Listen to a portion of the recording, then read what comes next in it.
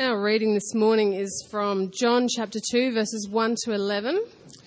You can follow along on the screen, or it'll also be in your leaflet, or if you picked up a blue Bible on your way in, you'll find it on page 861 in there. I'll just give you a minute to find it.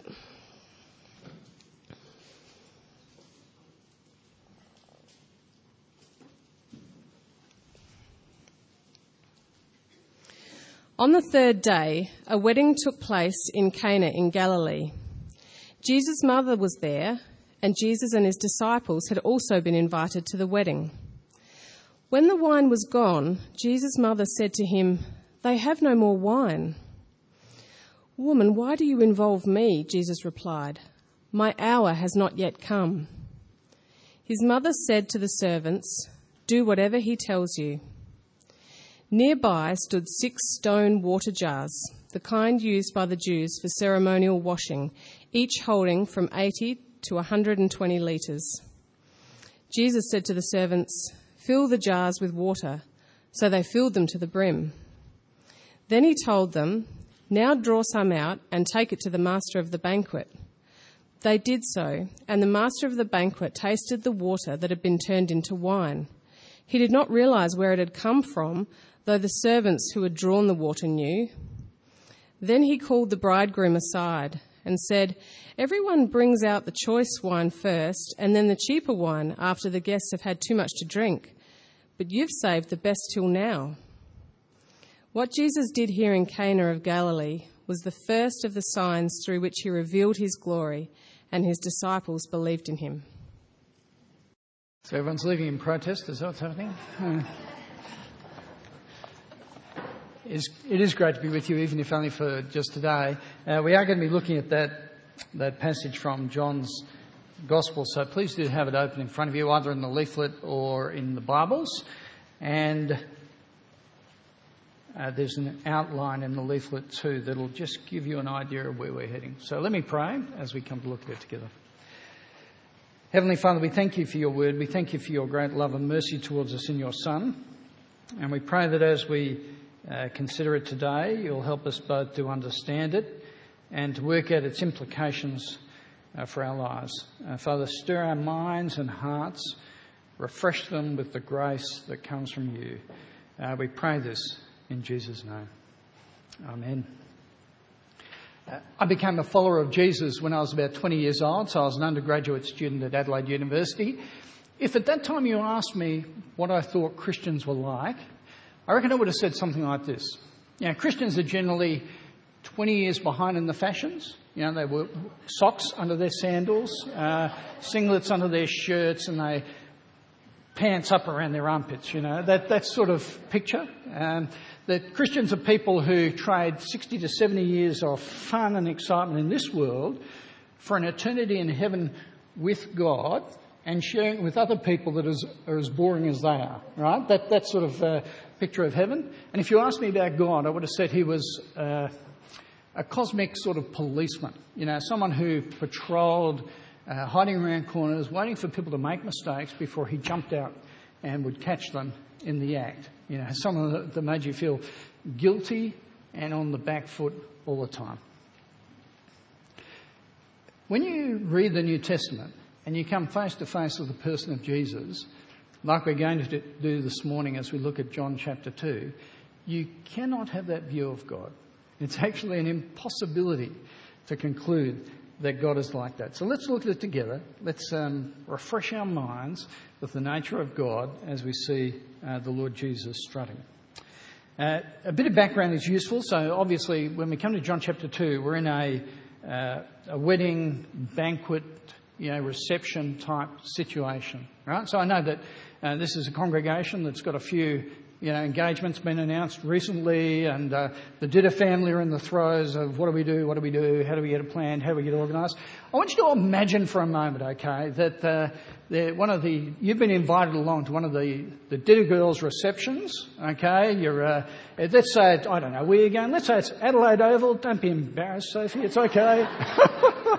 Okay, so, we're there at the reception, and Bruce and Judy looking proud as punch, and let's say it's Adelaide Oval. Everyone's in, we're all sitting down, just after the bridal party have come in, they sit at the top table, and we're looking forward to a terrific night, okay? It's just going to be superb. Now, at that moment, the master, the person who runs the venue, makes his way to the front and to the microphone, looking just a tad serious, and taps on the microphone, and says, "Ladies and gentlemen, I have an announcement to make, and it's not a very pleasant one. Mr. and Mrs. Ditter have failed to pay the account for the venue, and so therefore we're not going to be in a position to serve any food or wine tonight. And if you could all just, in an orderly way, get up and leave the venue, we would really appreciate it, okay?" I want you to imagine you're there at that moment. What do you do, right? Well, you simply don't look at Bruce and Judy, sort of, oh, how embarrassing is this, I mean, you would just shrivel up and die at that sort of moment, let alone the parents, right? If you can imagine that, get yourself into that sort of feeling, right, and then just multiply it by 10, then you've got the scene that we're in at this wedding feast in Galilee. Okay, the first century Middle Eastern culture, they took their entertaining pretty seriously. Right? So if you went along to a wedding feast at this time, if the food wasn't up to scratch, it was actually possible for the guests to sue the parents of the bride, right? Can you imagine that? I mean, if we get to a place and someone serves us food we don't particularly like, we just say, "Oh, it's lovely, thank you very much." We're really polite, aren't we? And it's the same when it comes to the gifts. The bride and the groom, you should note this, Soph, and Phoebe, the bride and the groom, if they got gifts they didn't think were up to scratch, they could sue the guests, all right? We would never do that. We just rewrap them and send them on to somebody else, don't we? I mean, there's always a solution to these. But first century culture was very much like that. So here we are, it's towards the end of the reception, and suddenly they work out, the steward of the feast, no more wine. No more wine. And you can almost picture the bridegroom rushing off to check his litigation insurance. Right? This is a serious moment. Into that situation steps Jesus, and he sorts out the problem by turning water into wine. Now, I want to dig into that a little bit more, but just for a second I want to step back and go sideways, because there are often a couple of things in this account that tend to distract people. And I want to deal with those distractions before we look more closely at the passage that we're looking at. Firstly, it's to do with Jesus and alcohol. We know that in our society, when it comes to alcohol or other substances, there's an incredible abuse problem, a misuse of those sort of things that destroys lives on a regular basis. And so the question that often comes up, particularly from those who are followers of Jesus, is, surely Jesus wouldn't have supplied alcoholic wine to this sort of occasion. Surely he wouldn't have done that. And so some commentators have said what Jesus did was he provided non-alcoholic wine, that was the case. Although bear in mind, the alcoholic content of wine in this day was probably fairly low. We're probably talking about 1.5-2%. So it's a low sort of content. So the idea of non-alcoholic wine is one possibility people raise. Or some even suggest it was a bit of a joke, that we didn't have any more wine, but we did have lots of water in these big containers. So the steward of the feast got some water and brought it to, the master of ceremonies. And he didn't, not wanting to embarrass the family, said, this is a beautiful drop, Puritap 2016, sort of lighten the moment a bit, Both those explanations really defy the imagination as well as the text, okay, and the way in which the Bible actually reads. When you go to Psalm 104, verse 15, we're told there that it's God who gives wine to gladden the heart of man. We tend to think it's, Penfolds or Wolf Blass or something like that, but it's God who is the provider of all good gifts. And here it is Jesus who provides, and he does provide Grange Hermitage wine. Top quality, lots of it. You see, when it comes to the Bible's attitude towards alcohol, it's the drinker that is the problem, not the drink. And often that is the case in creation. Often it's the problem of the way in which we abuse or misuse good things that God gives us, rather than the actual item itself. Okay, that's the scene. That's the first thing. The second distraction, I think, is often the way Jesus seems to interact with his mother. So Jesus' mother steps in, asks him to do something, and Jesus appears to be just a bit rude, don't you think? A bit abrupt. She comes up, tells him about the problem, and he says, "Woman, why do you involve me?" Now, other translations have, "Dear woman, why do you involve me?" I don't think it helps much. It just feels a bit, I was trying to condescending. I was thinking in my family, if Sue, said, "Paul, how about mowing the lawns?" And I said, "Dear woman, why do you involve me?" I really don't think I'm going to get a great response. This is probably...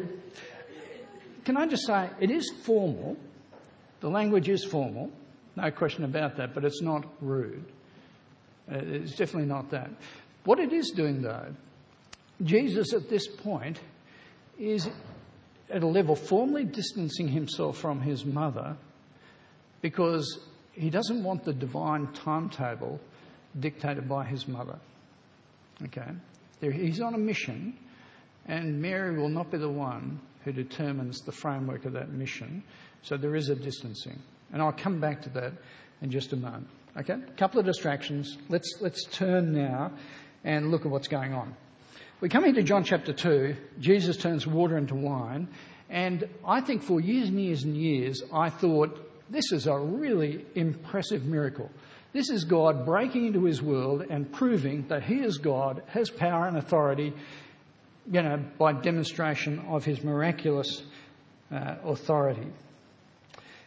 But I've come to a conclusion that that's actually not the prime thing that's going on here in John chapter 2. And in fact, often when you adopt that sort of approach to Jesus' miracles, you're unwittingly becoming a deist instead of a Christian. Right? Let me explain what I mean. We know that God made the world and he rules the world. But often I hear Christians talking as if God made the world a bit like a wind-up toy or a battery-operated toy. Set the world in motion, wound it up or stuck in the batteries, and off it goes. God then steps back, pondering what he's done and observing all he's set in motion. And then occasionally, like in John chapter 2, he jumps back in just to remind everybody he's still around the place. All right? I think I read John chapter 2 like that for years and years and years. Can I say that is not a Christian view of the world, and it's not a right reading of this particular text. God is the creator of the world, but nothing happens in this world except that God superintends it moment by moment by moment. It's his world, and he rules it constantly. See, as we sit here today, 100 odd people in this room or whatever it is, all of us, I take it, because all your eyes are open, all your hearts are beating, okay? And you don't think about it much though, do you? Just as you listen, your heart just beats quietly in your chest. But can I say that if for a second God took his hand off this world or off your life, that's what happens. You see, you're not a mechanism that God has wound up and set in motion for a period of time. God knows the days of your life. He monitors every heartbeat. Now, that defies my capacity to understand, but that is a reality. We have a God who rules over all things. You understand what that means? If you've got two people, say, who are suffering with cancer, one undertakes chemotherapy, one is prayed for by Christian friends, and both are healed. God has healed them both. Now, it's not a doctor that healed one and God who healed the other. God rules the whole world. He has authority over everybody, everything, every situation. That is the reality. Now, if that is the case, what is this miracle which is called a sign? What's going on here? What does it mean? Come with me to verse 11, the last verse that was read for us by Anne. We're told there that what Jesus did in Cana of Galilee was the first of the signs through which he revealed his glory. Right, a sign that reveals Jesus' glory. Signs, by their very nature, direct you somewhere or indicate an action you should take. We had some friends across from the UK with us last week. We brought them up here to the hills, took them up to Mount Lofty, and we went past one of the entrances on the freeway that had that big sign that says, when you go the wrong way, it says, "Wrong way, turn back." They laughed. They said, "Really?" I think they thought we were a bit silly. But the signs, you see that sign, you know what you're meant to do. It's a clear indication. What we have here is a sign. That is, Jesus is doing something that points us somewhere. And we're told that it's a sign that reveals Jesus' glory. Now, glory is not a word that we use much these days, I don't think. But it is a word that points us to the fullness of something, or when we see something in all its power or in all its beauty. That's what it's doing. So, for example, earlier in the year we had the Olympics. And in the Olympics, you may remember that there was a woman who won the gymnastic gold medal, right? Her name was Simone Biles. Now, I did gymnastics a number of years ago, and when I saw her, Simone, I could not believe. It was athletic perfection in motion. That's the way it appeared to me.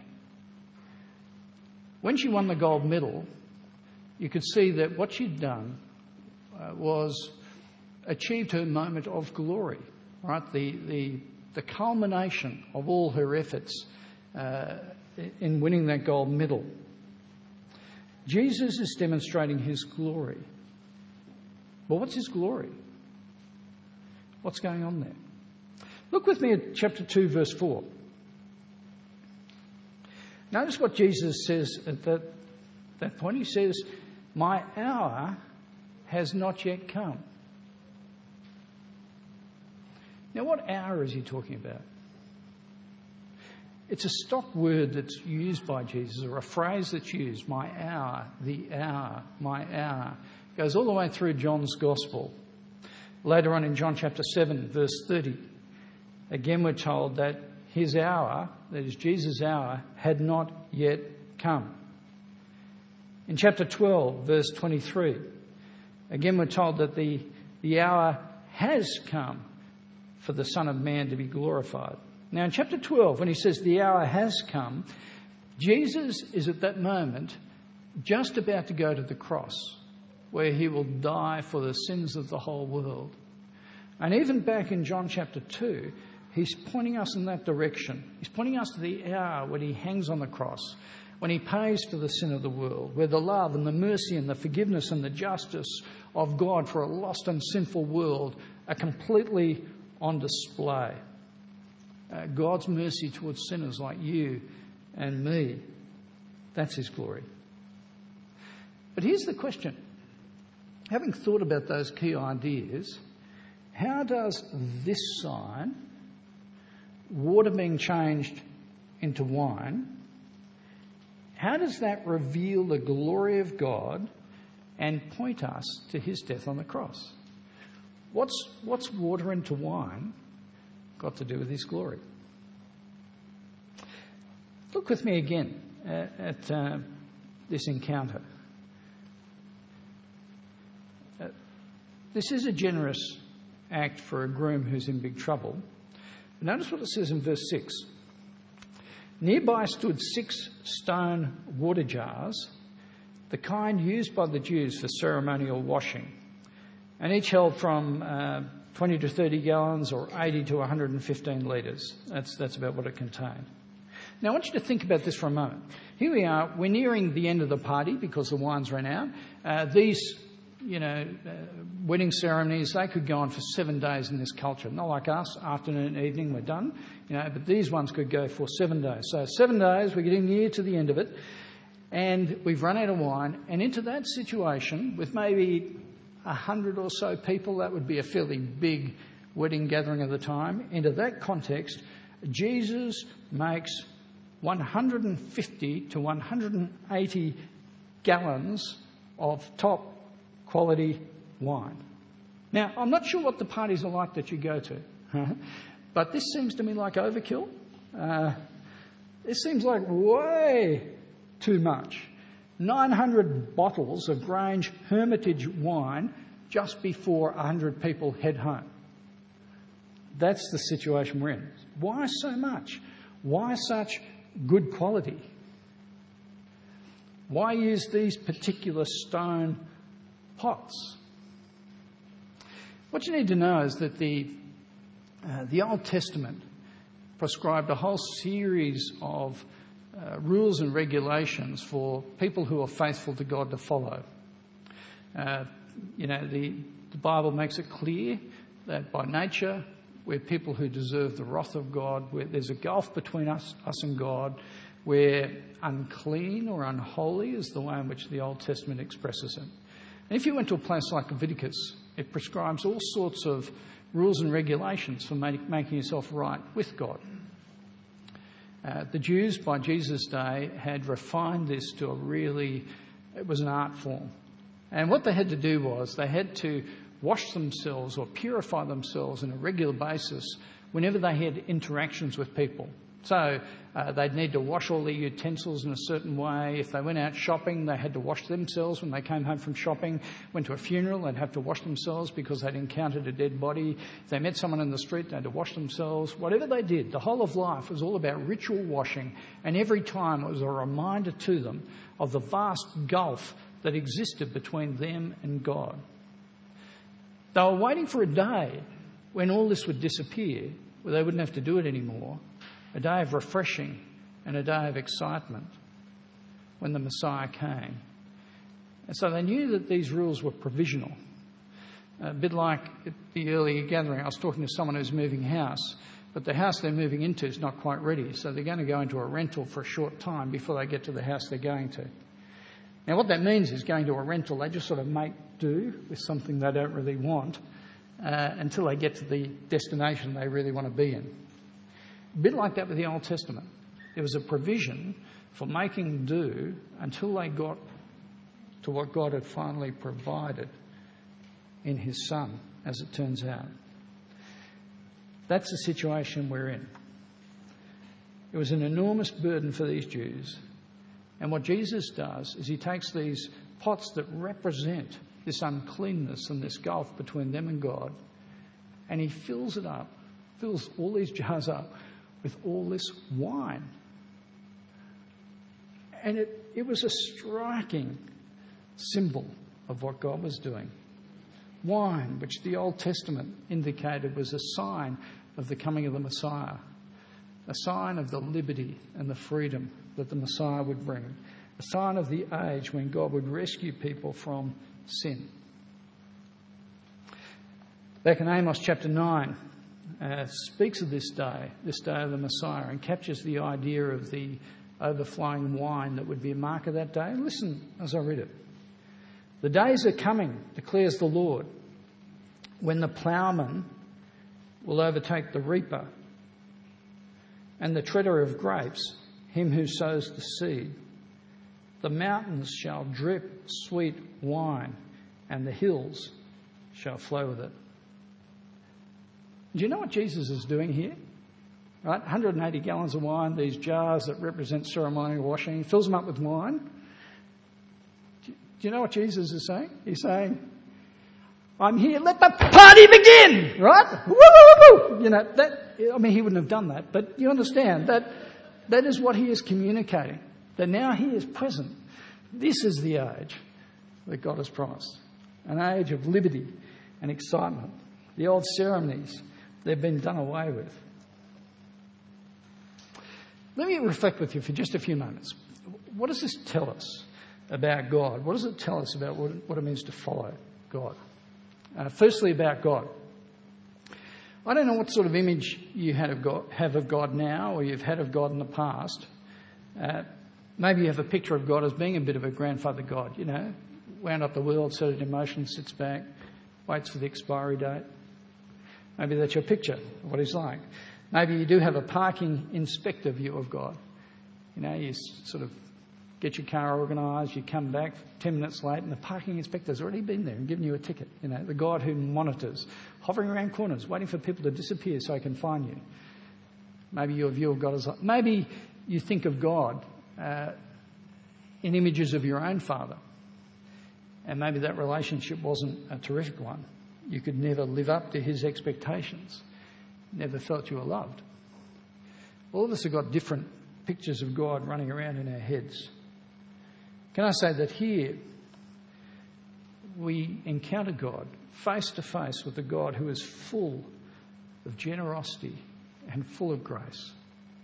A God who steps into our world to solve our biggest problem, the gulf that exists between us and God because of our sin.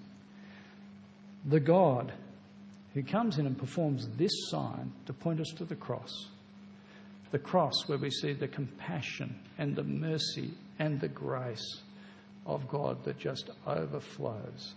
That's what this sign is all about. It's also a sign that transforms the way in which you think about the Christian life, the way in which you regard your ongoing relationship with God. I know a lot of people who wouldn't regard themselves as Christians, who have quite a negative view of what it means for people to call themselves followers of Jesus. They see Christianity as a no religion, a bit repressive, full of rules and obligations and actions that you have to take, otherwise God squashes you like a fly. And what happens when you become a Christian is you enter into this set of lifelong obligations that just never ends. I know people who feel that way. I think that Christianity is a bit more like a mortgage on a house.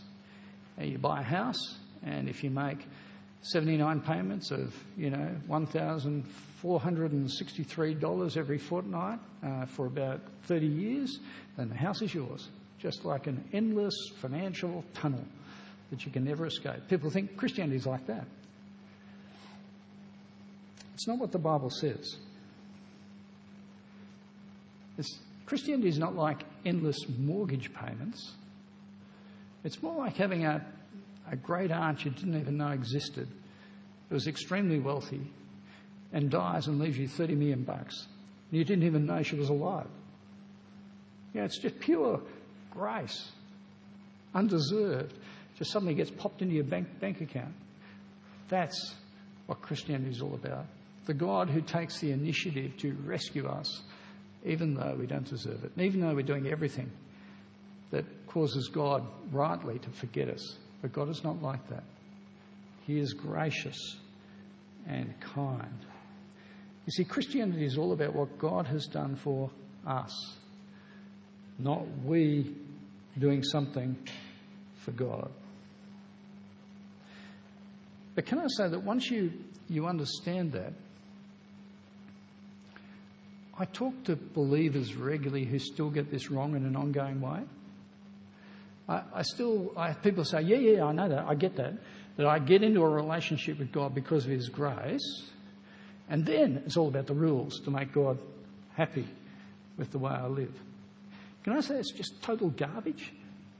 It's just rubbishy thinking when you think about the Bible. I worked in a law office for a few years, and I did it in the time where we had the changeover from manual typewriters, some of you won't even know what that is, but manual typewriters to computers, okay? That's absurd. Now, I want you to get into the frame here, because with manual typewriters, you had no ability just to backspace and correct, right? Whatever you produced was done. Okay. Now, when it came to wills and documents like that we did a lot of, they had to be word perfect right from the get-go, because if you made a mistake, you just pulled it out, ripped it up and started again. So we would do these documents, might be 5 pages. The secretaries would produce them. They would then have to read the documents to each other to make sure they were word perfect. They would have to spell the words that were tricky words, including names and other things that were included in the will. Any mistakes, page just got ripped up, typed out again. Can you imagine how revolutionary it was for legal officers to have computers with pro forma documents that just got produced, word processing? It just changed the profession overnight. Now, imagine for a moment that a firm, say like the one I worked in, had a couple of traditional senior partners in it. We've been going with word processing computers for 3 years. And then one of the senior partners comes in one day and says, I just long for the days of the old manual typewriters. Weren't they the good old days? They were just wonderful, just terrific. We're going to get rid of those computers and reintroduce the manual typewriters, because they were so good. You really got in contact with the paper that way. Can you imagine anyone doing that? It's just be crazy. Can I say, I talk to Christians who do that all the time. And here's the way it works. I've become a follower of the Lord Jesus Christ. It is all by his grace and mercy towards me in Christ. But I know that in order to maintain that relationship with God, it's up to me to do the work and put in the effort and keep the rules and perform. Otherwise, I'm out. Friends, that is going back to the manual typewriters. Once you've tasted the new thing, that's what Jesus is saying here. Now that I have arrived, that is dispensed with. You have relationship with God by grace, and you keep on in relationship with God by his mercy and his grace. You see, this wedding at Cana in Galilee, it's an occasion where God's glory is revealed, and it's revealed through Jesus. It signals the death of religion, the death of me trying to get into God's good books by what I do. Right? That is not the case. It points to the death of Jesus and the wonderful access to God that we have because of what he's done, and the ongoing access we have to God because of what he's done. And in heaven, the access to God we have because the Lamb was slain. It's because of what God has done from beginning until end. Now, can I say, if you don't know the grace of God, if you've not encountered that at all, can I encourage you to find out more about it? Read one of the books that Cameron was pointing us to just a few moments ago. Get a hold of one of the Gospels, like John's Gospel, and read it through and see all about the grace and the mercy of God. Right? Investigate further. But if you do know the grace of God, then please, my brothers and sisters in Christ, remember that you are living in the day of the wedding reception every day. Always living in the day of God's grace and kindness towards you in his Son. Don't ever forget that. Keep enjoying it and relishing it and giving thanks to God for it. That's who we are. Let me pray. Heavenly Father, we do thank you for a reminder of your great kindness towards us as we read about this sign, a sign that points us to the hour, to the glory that you have revealed in your Son. Father, we thank you for that extraordinary grace and mercy you've shown us. Help us to just dwell in it, to know it, to rejoice in what you've done for us, to be thankful for what you've done for us. And Father, we pray you'll help us to live in it. We know how easy it is to go back to our own rules and regulations and performance. But Father, we pray that we'll rely on Jesus and what he's done for us and his death for us. Father, be gracious to us, we pray. In Jesus' name. Amen.